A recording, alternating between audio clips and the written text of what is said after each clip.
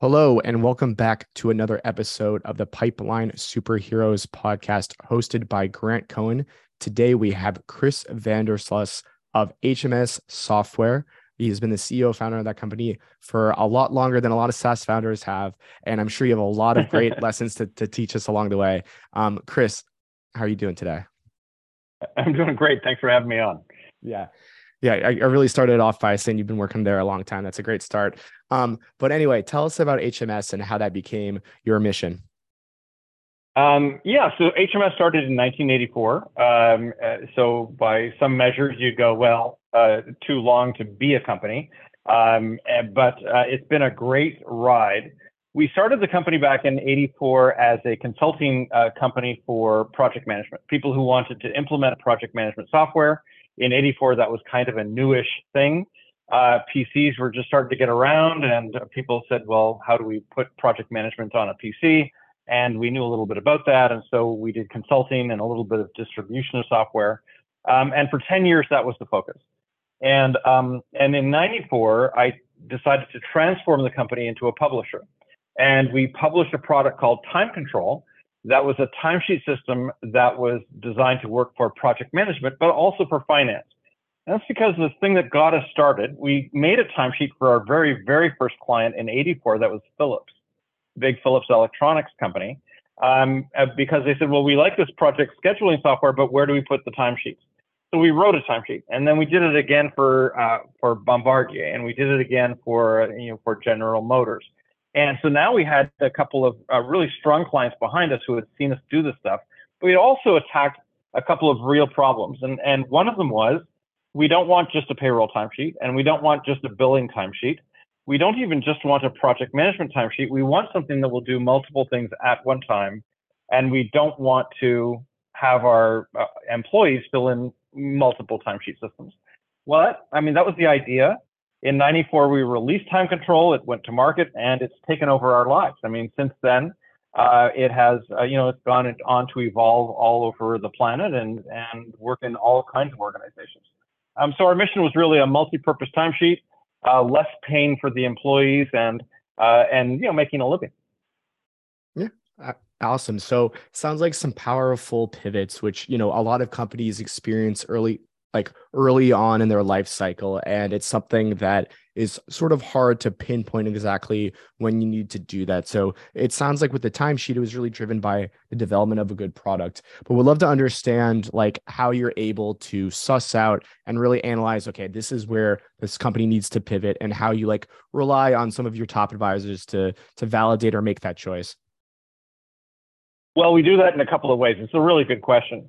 Obviously, you have to be current in the market, and I spend a lot of time doing that. I have contacts because of the time I've been in business in many parts of the industry and many parts of the SaaS industry. I've spoken at SaaS events. I speak often at project management events. I'm doing one the week after next where I'm speaking in person in Orlando, then again in Dallas. So I get to talk to people in our industry often, and keeping one's ear to the ground is important. You've also got to look at potential competitors and the technology. We had to pivot in the very late 90s to making a web browser-based product. Things were before that all Windows-based products. And suddenly we realized we were going to have browser stuff, what would be referred to as a web-based product. And then we needed a mobile version, and then we needed a SaaS version. And so now Time Control, has both on-prem and SaaS versions. We have a mobile interface and a web interface. These were important technology pivots. Same thing goes for products that we've had to interact with. I've worked for many years with Microsoft as a key partner and with Oracle as a key partner, because their technologies and their interests have also shifted. We've had to shift along the way. So you've got to, and listening to people like yourself, like the other people in business, where do you see the market going? What do you hear? What are you seeing? All of that is key. Yeah, I think it's hard also because you answered that question in addressing how to be current, which I think is obviously a very straightforward and meaningful way to approach that. But at the same time, I feel like there's a lot of shiny objects out there. So for example, Yes. you hear a lot about generative AI, right? And you have to integrate generative AI. You can't go on LinkedIn without seeing 4 guides to ChatGPT and how to use it. How, in your experience, have you been able to sort of separate the signal from the noise and understand what is both current and is going to last? Yeah, I mean, it's a great question. In 1999, we actually made an element of our architecture that was AI driven. And and so it's not like we weren't aware of that part of the business, but we had to think about that and go, we had investor type people who said, what, forget the timesheet, take this thing, this piece of architecture for communicating between a web server and a client that's AI based. That would be crazy good. Go make a business out of that. And we said, well, no, it's not our interest. But we're aware of those kinds of things. Shiny objects are always tempting. It's not like I've not been tempted by shiny objects. Sometimes the whole market drives you to do something that you think, oh, well, how did I end up here? In early 1999, we were looking for money because everyone in my business and all of my friends and advisors in the business said the only way to survive is going to be go public, do a thing, get some money. And so we did. We Mhm. took on investors, and I spent the worst 6 years of my career buying them out. And it was a very, very hard time for me. They weren't bad people, and they gave us what we wanted. We got a bunch of money. I mean, spectacularly bad timing in 2000, big tech recession. But we ended up with people who knew nothing about our industry. They only wanted to talk about growth. It's interesting, of course, given the economy right now, we have similar kinds of swings in the economy right now as interest rates change, and people go, oh, it's not just about growth. You have to be able to make a profit, right? So we see people struggling with that now.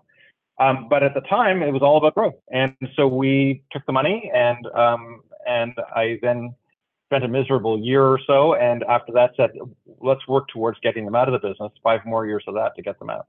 But that was a shiny object. I mean, my bad call. It's all, sometimes it's just very tempting and seems like the right move. Yeah, right, right. And, I think that when people make those decisions and they look for the shiny objects, they're necessarily trying to hack their growth. And that's not a dirty word by any stretch of the imagination with Bloom growth. But I do think that people are necessarily trying to get rich quick when what we found from as a, the perspective of a growth agency and working with a lot of B2B SaaS companies is while there are companies that have exponential growth, it's sort of like the I grinded my whole life and then I was an overnight celebrity, which is like the Yes. like it looks immediate to the outsider, but is the result of doing the right things, investing and taking advantage of compound interest. So I'm wondering how, like, as you've had like a good history with HMS, how you think about that as it relates to your growth strategy, because I would love to hear how that's changed over time, because I think you're at a point where a lot of people listening to this, being SaaS founders or folks that are at early stage companies, are necessarily like, wow, company that's been around 20, 30 plus years, they have to be doing something right. And I'm sure there's like a lot of evolution there, but like curious if you've developed any philosophies or what's worked for HMS over time. Well, when we went through really that challenging time in the early 2000s, I mean, I came to kind of an epiphany about me and the business, and that was I had to decide why I was there, because that whole shiny object for me in '99 was, oh, I'm here to get out. But in fact, one of the reasons it was a challenge is I really never was. I got into the business to stay in. I love the industry I'm in. I mean, I get to, I publish a timesheet, so kind of so what? But the people who are using our timesheet are putting things into space. They're solving crimes at Interpol. They're building nuclear power plants at Bruce Power and General Wow. Electric Hitachi. Wow. Those people are using our timesheets. And at the ITER plant for fusion technology in France, I mean, these guys are all using our time control product. So we're not the driver of any of those businesses, but we're a tiny slice of those things where we can go, hey, we helped that project move forward.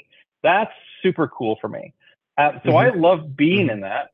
And so we shifted, that epiphany had me shift from got to be on that hockey stick of growth, that exponential growth curve so that I can get out, to let's take a way more conservative view and make sure we're profitable. So A, we never get into that kind of situation that we were in '99 again, but also so that, we're making a living, we're making a profit. This is our path. So knowing what you're in for, I think, is important. I got in to stay in, and I'm not likely to leave, not currently for sale. I'm not currently shopping for money. I mean, we are, we're having a great run. Yeah, I love that mentality, especially as a lot of people view early stage tech companies and venture capital, not all of them by any stretch of the imagination, but a lot of folks are like, I'm going to go to the casino, I'm going to pull the slot machine, and if I could raise a Right. $100 million Series D and then get out, like that's how that came to mind for me is just that language where it's like I'm getting out, like I'm good. When you're building like a legitimate product that is going to last a long time. Another like sort of tactical question is, so you mentioned a lot of different use cases with HMS, and it sounds Yeah. like you've successfully did the niching down to the vertical expansion and all of that, the horizontal expansion. Curious how your ideal customer profile has changed over time and how you've been able to do that because like I'm sure there is sort of like an adaptive quality to your product development given just how long you've been with this product. Yeah, so I mean, the product itself is highly flexible for the exact reasons you're describing. It's a very horizontal product. Timesheets are used across many, many industries. We don't target everyone. We target organizations that do their business on a project basis. So if you're, I don't know, an operational basis company like you're, I don't know, a hospital, we won't be, we're not your ideal story. But if you're in engineering or you're in heavy manufacturing or you're in IT or pharmaceuticals or something where things are project oriented and we want to know what happens down to the task level, that's our corner. We've never sold to a company our size. We're a niche business of like 20 people, but we've never sold to a company that size. I mentioned a few client names. We've sold to companies who are very big. There's not really an ideal client. I mean, an ideal client's one who gives you money, um, but a typical client for us, I mean, a sweet spot would probably be 300 to 1,000 users is probably our sweet spot of organizations where they can deploy time control quickly. They get very rapid returns. And we glue in then for a really long time. We've had some clients using time control for over 25 years. Wow, that's incredible. Do you sign them to 10-year contracts? I'm just kidding. I'm just kidding. That'd be great, wouldn't it? No, the longest Yeah, yeah, contract we've signed so far is a 3-year contract, but I mean, for really large companies, so, yeah, yeah. it works out well for us. That's something. That's something. Wow. So then what's next too, as you think about the next few years? And like, we talked about, I know, and we talked about like the potential for, the shiny objects versus, it depends what your view of generative AI is. I'm sure there could be like a predictive quality to, understanding the what I would imagine is an impressive amount of data that you've collected with the timesheet. Like, where do you see the company going now? And like, what are you focused on from a growth perspective? First of all, I mean, while there is an awful lot of data that we manage, we segregate that data by client. So there's no access for us to saying, well, let's pull all, several million, lines of data together to see what we could do. But clients have ended up with an awful lot of data. We've been talking to a number of longer term or larger clients now who have millions of lines of timesheet records. And when you think about it like big data and you start thinking about business intelligence of that data, there are some great opportunities there. I've lectured on this in the past, but the idea of going into your timesheets and asking questions like, when I look at a project and I look at our overhead, are there some projects that do better than others based on how much Mm-hmm, overhead we mm-hmm, have? Do we mm-hmm. do better when we do when we do a lot of project meetings, or do we do worse? And there is information like that to be had. So for us going forward, I mean, there's always new features, right? We're about to release in a couple of weeks time control 8 version 8.4, and there'll be an 8.5 and a 9.0 and a 10.0 one day. And I mean, that's just kind of natural evolution of the product. And our features for that come from a lot of places. But we're looking at a couple of things. One is we started a new product that is tied to time control called Time Control Project. We've done so well on the managing task actuals, the things that actually happened, that we're now looking to say, well, let's bring that same flexibility for planning and for resource assignments and for project management tasks. So that will be part of our movement forward for sure. That's really in its infancy with us. It's only really getting started with our clients. But that product is going to be, I think, an evolution in the way project management is done, because we're looking at it from multiple perspectives in project management. We have all that experience in the business, and and from me partly, but all that experience in the business of looking at project management systems and clients trying to do project management, we think we have something to contribute there. And then the other side, as you say, is, I guess AI would be the catchword for it, but data diving into the big data that some clients have. And I think we could do that. We could do a lot of help with that, with reporting and analysis, and giving tools to our clients to, be able to get, a better perspective on what is really happening in the business. A lot of timesheet systems and a lot of companies talk about how much time did our employees spend here. But when you look at time controls data, it says, what did those employees spend their time doing? Because it's task-based. It's all task-based. And that becomes super fascinating. So we think that both of those are big avenues forward for us. Absolutely. That's really interesting. And I also think that like the idea of recording time gets more complicated over every year that goes by. Like I remember before COVID, not saying that this is a long time ago by any stretch, but it's just like, going to the office 5 days a week, clocking in, clocking out, getting dressed up, wearing a nice shirt and slacks, getting home, changing out of it. Like the on-off nature of work has sort of bled, at least for, folks that work on their laptops all day. So curious how that changes like the thinking of the product and the roadmap as well. Yeah, it's a very good question. And of course, we had clients who were using time control before the pandemic shutdowns, and then during the pandemic shutdowns, and now some kind of post-pandemic shutdown, depending on where they live and what their situation is. One of the things that we saw, first of all, we saw a big movement towards our SaaS version, even from existing clients who said, take me off my on-prem and put me onto your SaaS. So that was a movement, just helped us on the business side. But the thing that you're talking about has become even more important, where people might have once said, yeah, you clocked in at 8 o'clock and you clocked out at 5 o'clock, so I know you were here. Now they'd like to know, what did you do at that time? And so activity-based costing has become a very hot, very current topic. Well, that's right in our wheelhouse, isn't it? Because that's the way that we thought of timesheets from the very beginning. What kind of time are you spending on what kinds of things? And so whether somebody's working all at home, all at the office, partly at home, partly at the office, in a hybrid situation, their online timesheet can track what did you get done. And a lot of management is now moving from an effort-based thought to say, well, I know, Bob was here, from 8 to 5. He must have done something good. To I know exactly what he completed this week. That is, that's a real movement of how to manage. Absolutely. That's incredible.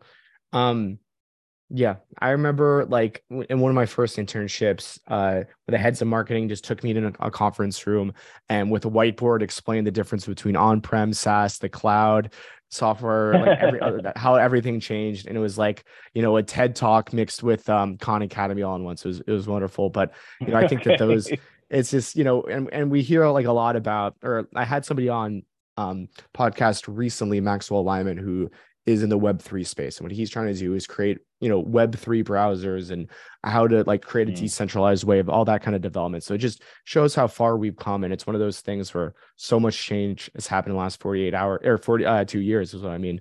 48 hours. It feels like that.